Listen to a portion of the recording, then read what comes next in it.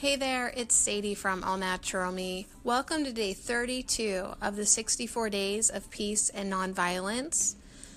The thought for today is patience. According to farm activist Cesar Chavez, nonviolence is not non-action. It is hard work. It is the patience to win.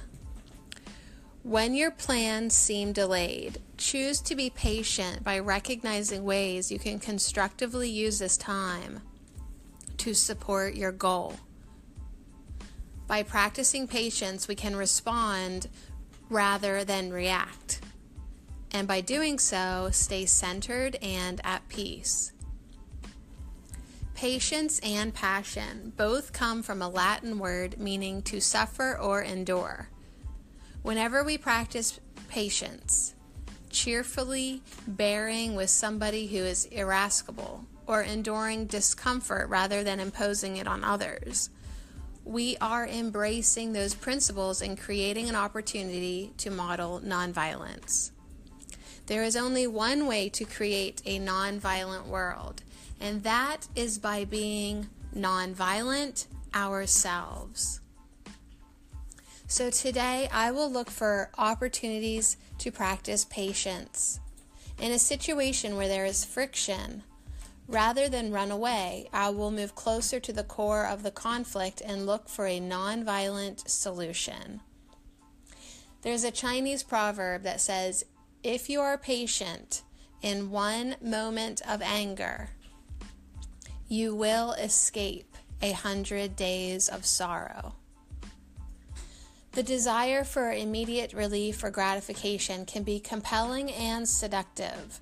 However, today I remind myself that a moment of patience may forestall a lifetime of regret. So look for opportunities to practice patience. In a situation where there is friction, rather than run away, move closer to the core of the conflict and look for a non-violent solution. Okay, day 32, going deeper with Gandhi. M.K. Gandhi said, "But no one has a right to coerce others to act according to his own view of truth." Okay, here we go.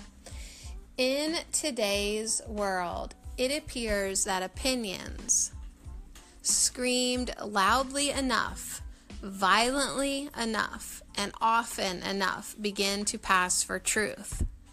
A whole industry has grown up around this idea. It's called talk radio and news and, well, you know. So nothing we can do, no matter how loudly, how vehemently, or how often we shout them, can make them truth. They will forever remain opinion. No matter how many may accept them as truth, they are opinions. In every case, in all circumstances, everyone has the right to choice, including the right to what opinions are held. No matter how vehemently we try to coerce others to accept our version of truth, it will ultimately be shown to be merely opinion. History is filled with this lesson. Asked what the Pope would think about a decision he had made, Stalin is said to have replied, "The Pope, how divisions does the Pope have?" Stalin and the system of government he helped create is gone. The Pope remains. Although, don't get me started about the Pope. All right, so the militant extremes of Nazi Germany, the extremism of communism, racial extremism in the U.S. and other countries have all fallen from public favor. They have done so because no matter how violent the coercion might have been, ultimately they will fail.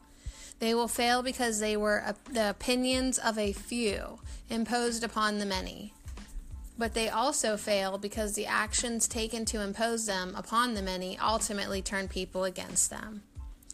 On a deeper, more fundamental plane, however, ultimately there is a right action that will always occur. The right action will ultimately enforce itself upon creation, no matter what temporary appearance may seem to prevail.